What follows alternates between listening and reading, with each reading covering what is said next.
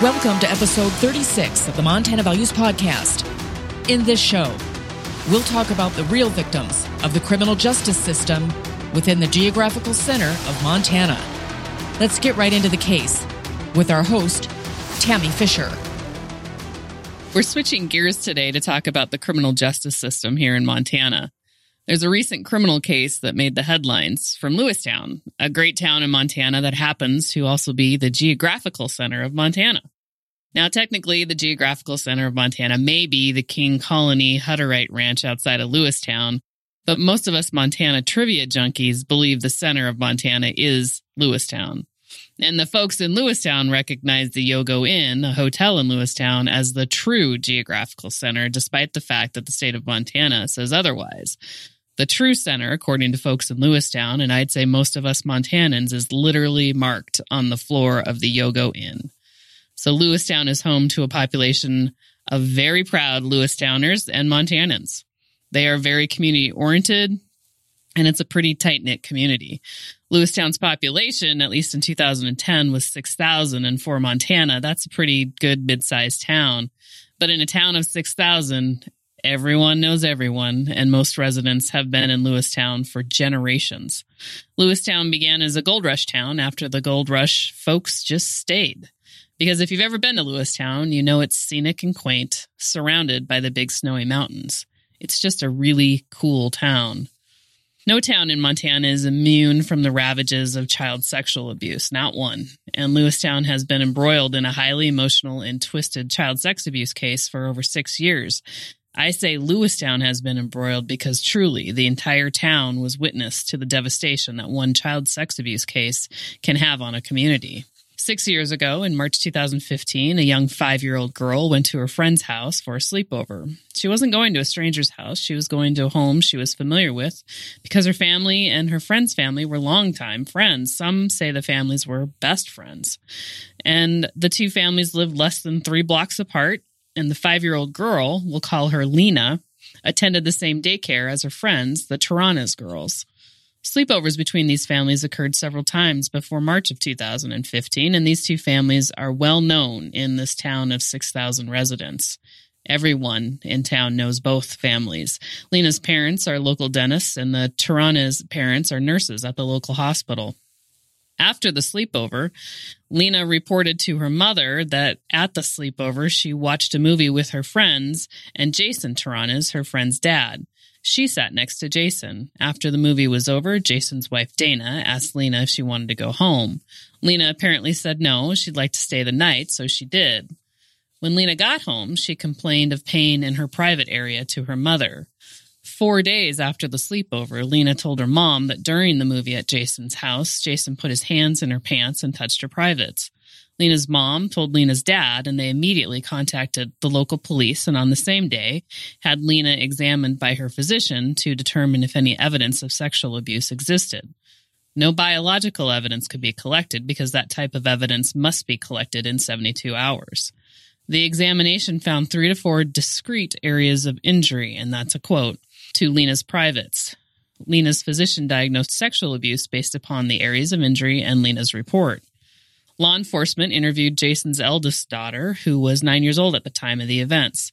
We're going to call her Andrea. Andrea initially reported it was her that sat next to Jason, not Lena. However, Andrea apparently rescinded that statement and said she lied to prevent Jason, who was her father, from getting in trouble. Despite this lie, no one in Jason's home witnessed the events as Lena relayed them.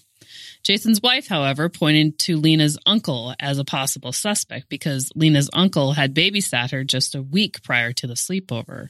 And Lena's mom had on occasion referred to Lena's uncle as a person who looked like a pedophile. Lena's mom said she was joking when she made that comment, however. After his police interview, Lena's uncle was cleared as a suspect. This raises an issue, though. Were all males in Lena's life cleared as suspects? We aren't sure, but they weren't charged. Lena has a brother that's 2 years older than her, and the only other guy in her life, it looks like, was her dad. On March 12th, a whopping week after the sleepover, Jason Taranas was charged with rape by digital penetration. The prosecutor who charged Jason is Jean Adams. Ms. Adams not only serves as a criminal prosecutor for Fergus County, she is also the head of human resources. So like every small town in Montana, you never hold one job, and county workers especially all wear multiple hats. Ms. Adams graduated from Rutgers Law School, and by the time of this charge, she had been a prosecutor for 8 years. I would guess that during that time, she prosecuted everything from a barking dog to a homicide, but it appears her passion was justice for child abuse victims. And Ms. Adams was smart enough to bring in an expert on child abuse prosecution, Dan Gazinski, from the Attorney General's office. I know Gazinski from my work as a prosecutor in the Flathead County Attorney's Office. Dan is a lifer. He spent his entire legal career as a criminal prosecutor, and he has prosecuted more child abuse and homicide cases than virtually any other prosecutor in Montana. He takes on the most difficult of cases, including cases where the evidence is razor thin. He is able to piece together a common theme from the evidence he has, and what makes him a good prosecutor is that he tries cases other prosecutors wouldn't touch with a 10-foot pole. He doesn't seek a 100% conviction rate like many blowhard prosecutors proclaim. He seeks justice. And by the way, if you ever hear a prosecutor proclaim a 95% or 100% conviction rate, that is a sure sign that they are a horseshit prosecutor, because prosecutors essentially have all of the power in the criminal proceedings, and they get to dismiss cases as quickly as they file them. And a conviction is a plea. And a plea is a conviction. So you can try 0 cases, plead them all out, or dismiss them and proclaim a 100% conviction rate. It's legal horseshit of the highest order. So don't pay attention when a prosecutor says that that's their conviction rate. Anyway, back to the case. 4 days after the charges were filed, the judge on the case, John Oldenburg, recused himself. And that means that this judge backed out of the case. And he backed out not because he had a perceived conflict where maybe he knew too much about the families involved, but because he was confronted by Lena's dad at a local restaurant. I don't know what the confrontation was, but the initial judge apparently had some thin skin. He had only been on the bench as a judge for 2 years when the case was filed, so maybe he wasn't used to confrontation. And prior to becoming a judge, he was a local small-town Lewistown attorney, so maybe he didn't want to piss off the local dentist. This whole case is fraught with drama that had 0 relationship to the evidence in the case, and mostly due to human behavior in a small town. So another judge, Judge Spalding, takes over the case, and Judge Spalding is known for his tough-on-crime stance. When another judge sentenced an admitted rapist to 31 days in jail, Spalding came in and resentenced the guy to 10 years in prison. So he's the kind of judge that, as a prosecutor, you might be pleased to have. Spalding was a prosecutor before he became a judge, and when he was elected judge in 2000, he was the youngest ever elected judge in Montana at the ripe old age of 32. So yes, by 2015, with his background, Spalding would be the judge a new prosecutor would want on this case. Now, Jason initially hired a guy named Craig Bueller to represent him. Mr. Bueller was a local general practice attorney who also dabbled in criminal law. Not exactly who you might want representing you when you're fighting for your life, but small-town attorneys have to do a little of everything to survive, and I'd guess Craig Bueller is a good general criminal defense attorney, but icky criminal defense where child abuse is alleged, you really got to have a specialist. I think either Bueller or Jason recognized this, and within a month, Bueller was off the case and Jeffrey Foster was in representing Jason. Jeffrey Foster was born and bred Montanan, a Whitefish kid, and he obtained his law degree from the University of Montana. As far as his criminal defense chops, his reviews were good. One lawyer commented, quote, Jeffrey Foster is a talented lawyer and is a rising star in the legal profession. He's able to work with federal prosecutors, ensure that his clients' interests are met, and always does so with a smile on his face. Jeff is truly an asset to the legal profession. I have no doubt he will be for a long time. So that's the lineup, folks. Seasoned go-getters all the way around. Tireless prosecutors seeking justice, young go-getter of a defense attorney, and a no-bullshit, high-energy, honorable judge. So the first thing that Foster does, and any good defense attorney would do, is try to get the case the hell out of Dodge, meaning he tried to get the court to move the trial to a new town because all of Lewistown knew about the case and frankly became consumed with it. Lena's family was blasting about the case on social media and began a concerted effort to make their concerns known, apparently beginning with confronting the first judge assigned to the case. And that confrontation must have been so bad that the judge decided to step down from the case. Recognizing that his client, Jason, was not likely safe in Lewistown based upon the recent confrontation events and public statements made by Lena's parents, Foster asked the new judge, Spalding, to move the case to neutral ground. Spalding basically said, "Suck it up, we're not moving." And Foster did what you would want your defense attorney to do if you're in this kind of trouble. Ask the court to order the release of Lena's medical records to you. This request is part and parcel of what a good defense attorney does in child abuse cases. But it appears this request caused great offense to Lena's parents, even though Judge Spalding said the records weren't relevant to the case. Now, this decision by Spalding is interesting since Lena's physician was the one who diagnosed her with sexual abuse, and conceivably that diagnosis and the basis for that diagnosis, which is the critical evidence in a child abuse criminal case, was in Lena's medical records. Nonetheless, Foster did the right thing by his client and asked of the records.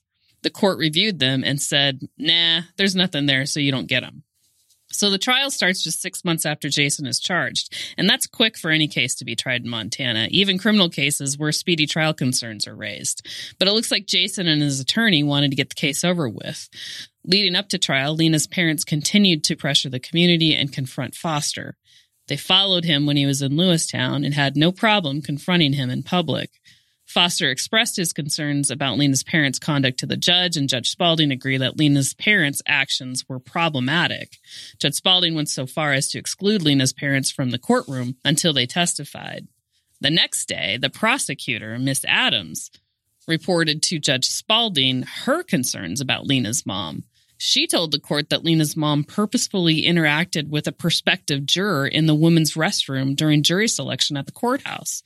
This is really bad behavior from a mom who was absolutely desperate to get justice for her kid.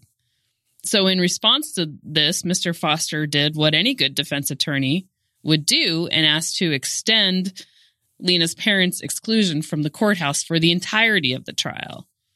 After interviewing a witness to the incident, the court granted the request, basing its decision mainly on Lena's dad's earlier confrontation with Judge Oldenburg and Lena's mom's encounter with potential jurors.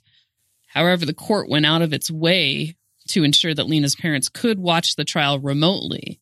Then, Mr. Foster renewed his motion to move the trial to another town, but the court denied the motion again, stating instead it would admonish the jurors not to talk about the case.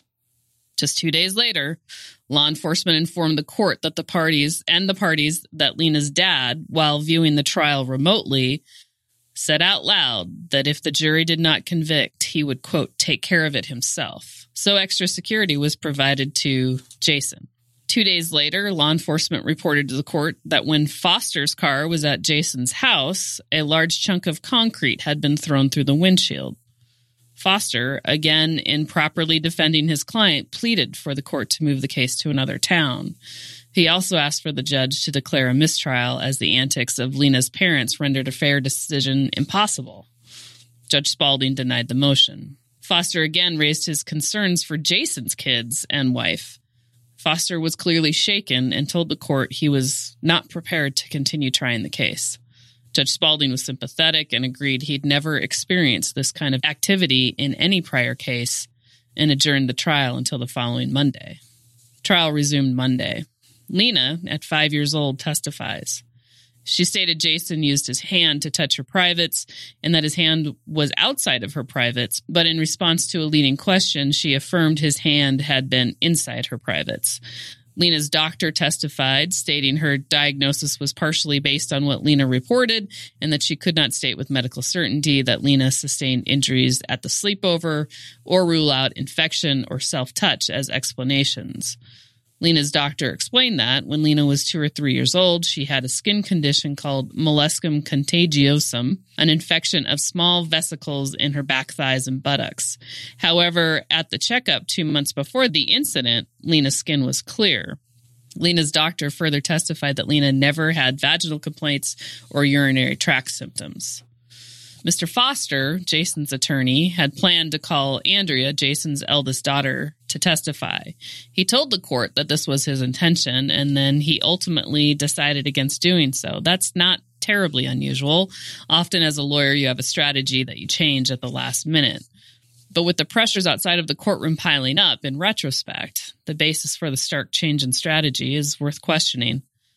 Another court conference occurs to talk about security for Jason. Law enforcement said they had never seen anything like the antics currently occurring, and community tensions were high. Both Jason and Foster were advised to wear bulletproof vests. Law enforcement told Jason and Foster to be vigilant as the situation with Lena's family was unpredictable. Foster was clearly a target. After the meeting at the courthouse, Foster had a rental car and checked into the Yogo Hotel to avoid detection. Yet when Foster went to the Yogo Hotel restaurant, who was he confronted by? Lena's parents. Think about this. Foster was just doing his job. And from all vantage points, he was doing exactly what he should have been doing in defense of his client. Criminal defense lawyers have the hardest job on the planet. They have to defend the Constitution even when they believe their client is guilty. They ensure a fair trial. They do not ensure the innocence of their clients. And even if their client is a worthless human being, criminal defense attorneys fight for the client's rights. I personally have no ability to defend somebody I think is guilty. I just can't do it. But criminal defense attorneys are able to rise above personal animus and to ensure that our constitutional rights are protected, and convictions only occur from due process and a fair trial. So I don't know what Lena's parents had against Foster because he was just doing his job. I can see why they hated Jason, but to transfer their hate to Foster shows they were overwhelmed by vengeance. Back to the case. As prosecutors and defense attorneys do, mid-trial, the prosecutors offered a plea deal to Jason.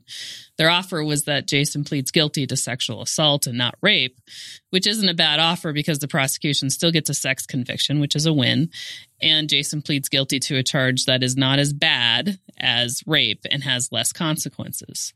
Judge Spalding urged the parties to discuss the plea deal further. Foster met with Jason and his family.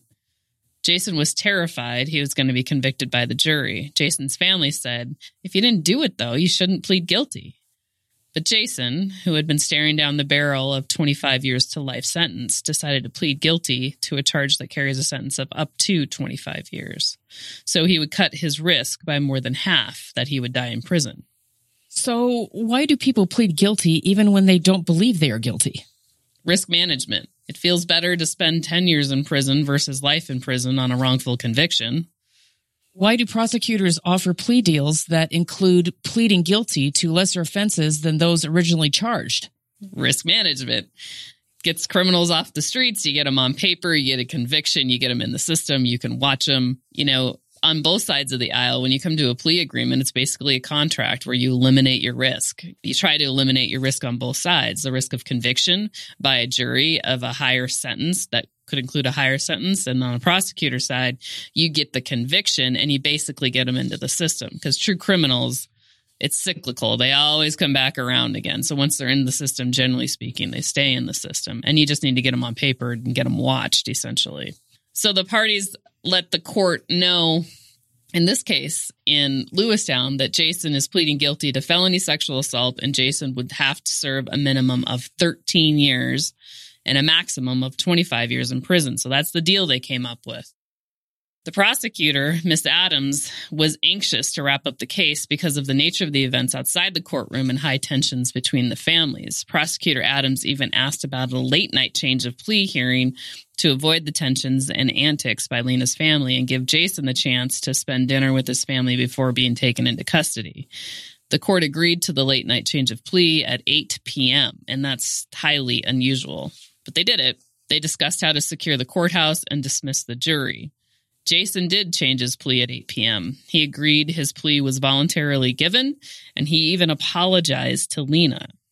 After the hearing, Jason's attorney, Jeff Foster, drove back to the Yogo Hotel with a police escort. He then committed suicide. So Jason then got new counsel and asked to withdraw his guilty plea. The court agreed, and Judge Spalding said Jason could withdraw his guilty plea because Foster was ineffective as his counsel. Judge Spalding noted the following deficiencies in Foster's representation of Jason. 1. Telling the jury during the opening statement that they would hear testimony from Andrea, a critical defense witness, but later stipulating to her not testifying. 2. Not interviewing several critical prosecution witnesses. 3. Failing to subpoena the victim's medical records and instead relying on the prosecution's representation that all the victim's records had been provided to the court. 4. Filing a motion to exclude the results of the DNA testing on Lena's pajama bottoms in spite of a report indicating the presence of DNA of at least 2 unknown male subjects, which would have cast doubt on Jason's guilt. And 5, not requesting DNA testing of other males with the means and opportunity to assault Lena. The court concluded that prejudice to Jason was properly presumed, or alternatively, Foster was clearly deficient and there was a reasonable probability that, but for Foster's errors, Jason would not have pleaded guilty and would have insisted on continuing with trial. Although the court primarily based its decision on ineffective assistance of counsel, it also based its decision on a, quote, pervasive air of fear surrounding the trial that had impacted the proceedings and Foster's performance, highlighting the incident of the concrete block thrown through Foster's windshield, as well as several alleged incidents of Lena's parents' threats, stalking, and confrontations.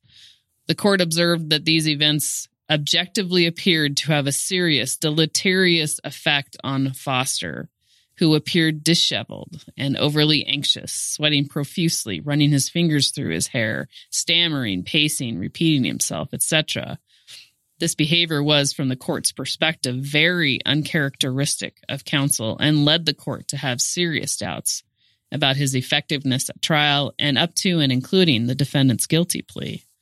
Similarly, the court noted Foster was uncharacteristically deficient on cross-examination and did not mitigate the harmful effects of witness testimony. The court also noted that Foster appeared indecisive on strategy decisions and described his demeanor after the concrete block incident and before the plea agreement was reached as follows.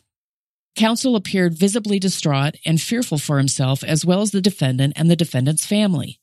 His behavior became somewhat erratic.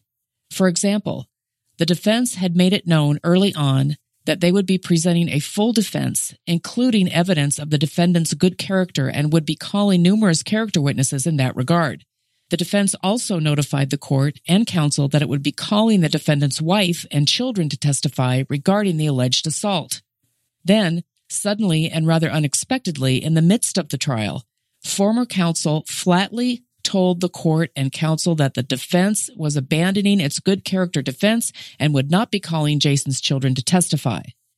A short while later, counsel returned from lunch and promptly announced once again that the defense would be presenting a full defense, including evidence of the defendant's good character. Mere moments later, the parties notified the court that they had reached a plea agreement. So then the case goes to the Supreme Court because the prosecutor said, no, he can't withdraw his plea and get a new trial. The Supreme Court ultimately said, basically, we don't buy that Foster was ineffective. And I agree. Jeff Foster was not ineffective at representing his client. I think he was shook incredibly, but as far as being ineffective during the course of the trial and the pre-proceedings, no way. Basically, there's no evidence that Foster did anything wrong. But the Supreme Court did allow Jason to withdraw his guilty plea based, quote, on the extreme events that occurred during the proceeding. In addition to the events that we've already discussed, other wacky events included Lena's dad's threat of suicide and discharge of a weapon, Lena's dad tailgating Jason, Jason's wife asking for a protective order against Lena's parents, Foster stating he feared for his safety to a mental health counselor, and Lena's parents' attempt to video record Jason's arrest. Because Foster was clearly adversely impacted by these events, so too was his client Jason. So then Jason gets to go back to square one in 2017. By this point, it's clear that Jason is broke because he now gets appointed a public defender to represent him. He paid 3 private attorneys, and now he's on to a public defender. But instead of retrying the case, the prosecution and defense go to mediation. Well, mediation didn't occur until November of 2020, so over 2 years later, they end up in mediation. At mediation, Jason agrees to plead Alford to sexual assault, with the prosecution agreeing to recommend the court sentence Jason to 4 years in prison, followed by 6 years of probation. So this is dramatically different than the initial plea agreement that they had that mandated he spend 13 years in prison. This is not a mandate of 4 years in prison. It just says 4 years in prison, which in Montana means he could only do 1 year in prison under this plea agreement. But it's an Alford plea. So what's an Alford plea? Well, it's considered a guilty plea, but the defendant doesn't have to admit he's guilty of conduct. He just says, I didn't do it. I'm innocent, but the evidence presented by the prosecution will be likely to persuade a jury to find me guilty beyond a reasonable doubt. So for sentencing purposes, it's considered a guilty plea, all the while the defendant gets to proclaim his innocence. This type of plea comes from a United States Supreme Court case called Alford versus North Carolina, where the Supreme Court said the defendant can enter such a plea when he concludes that his interests require a guilty plea and the record strongly indicates guilt.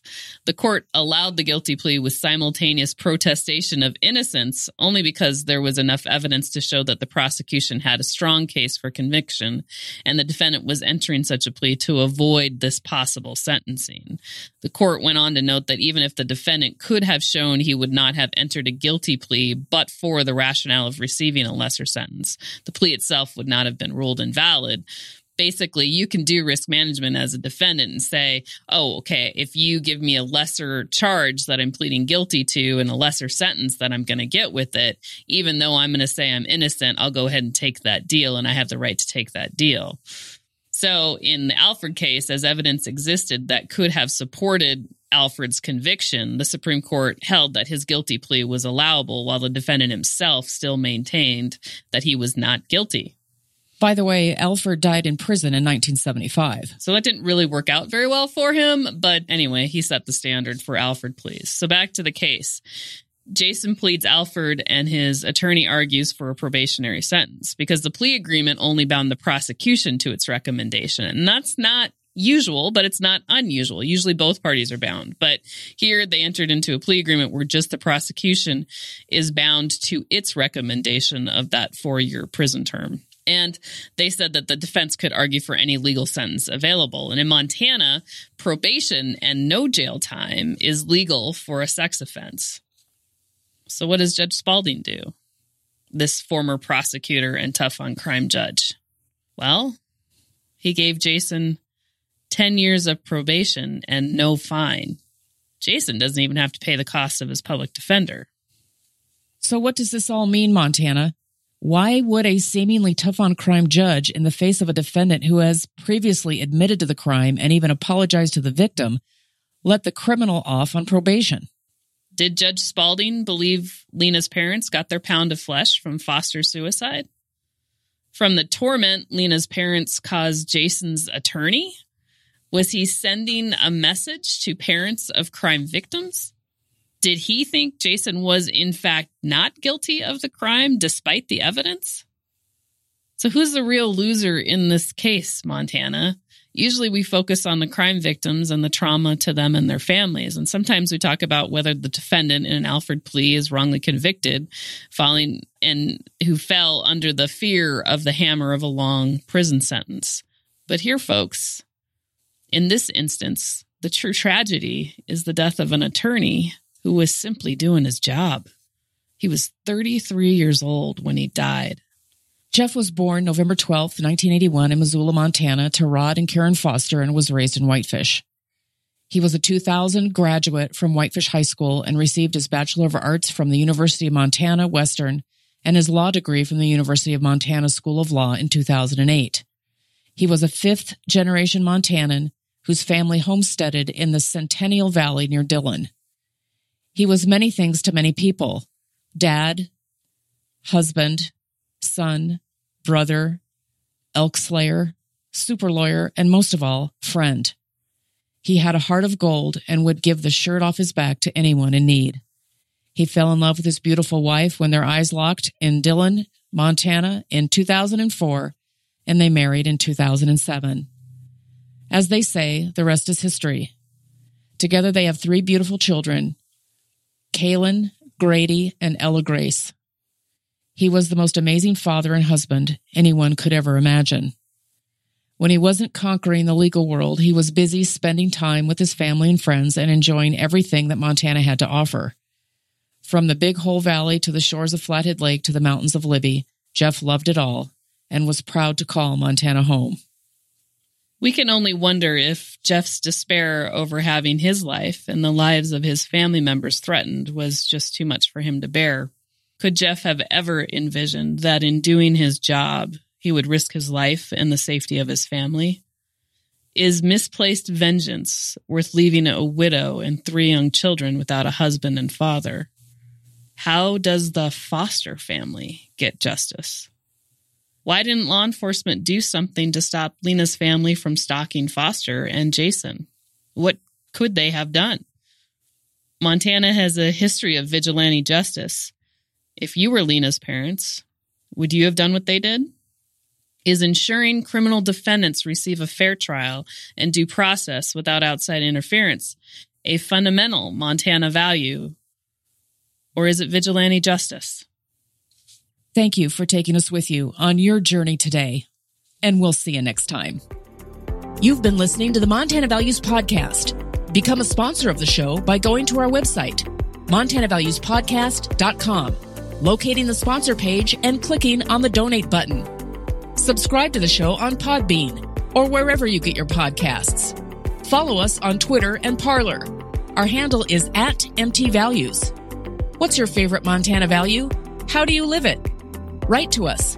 Our email address is montanavaluespodcast@gmail.com. Thanks for listening, and we'll see you next time.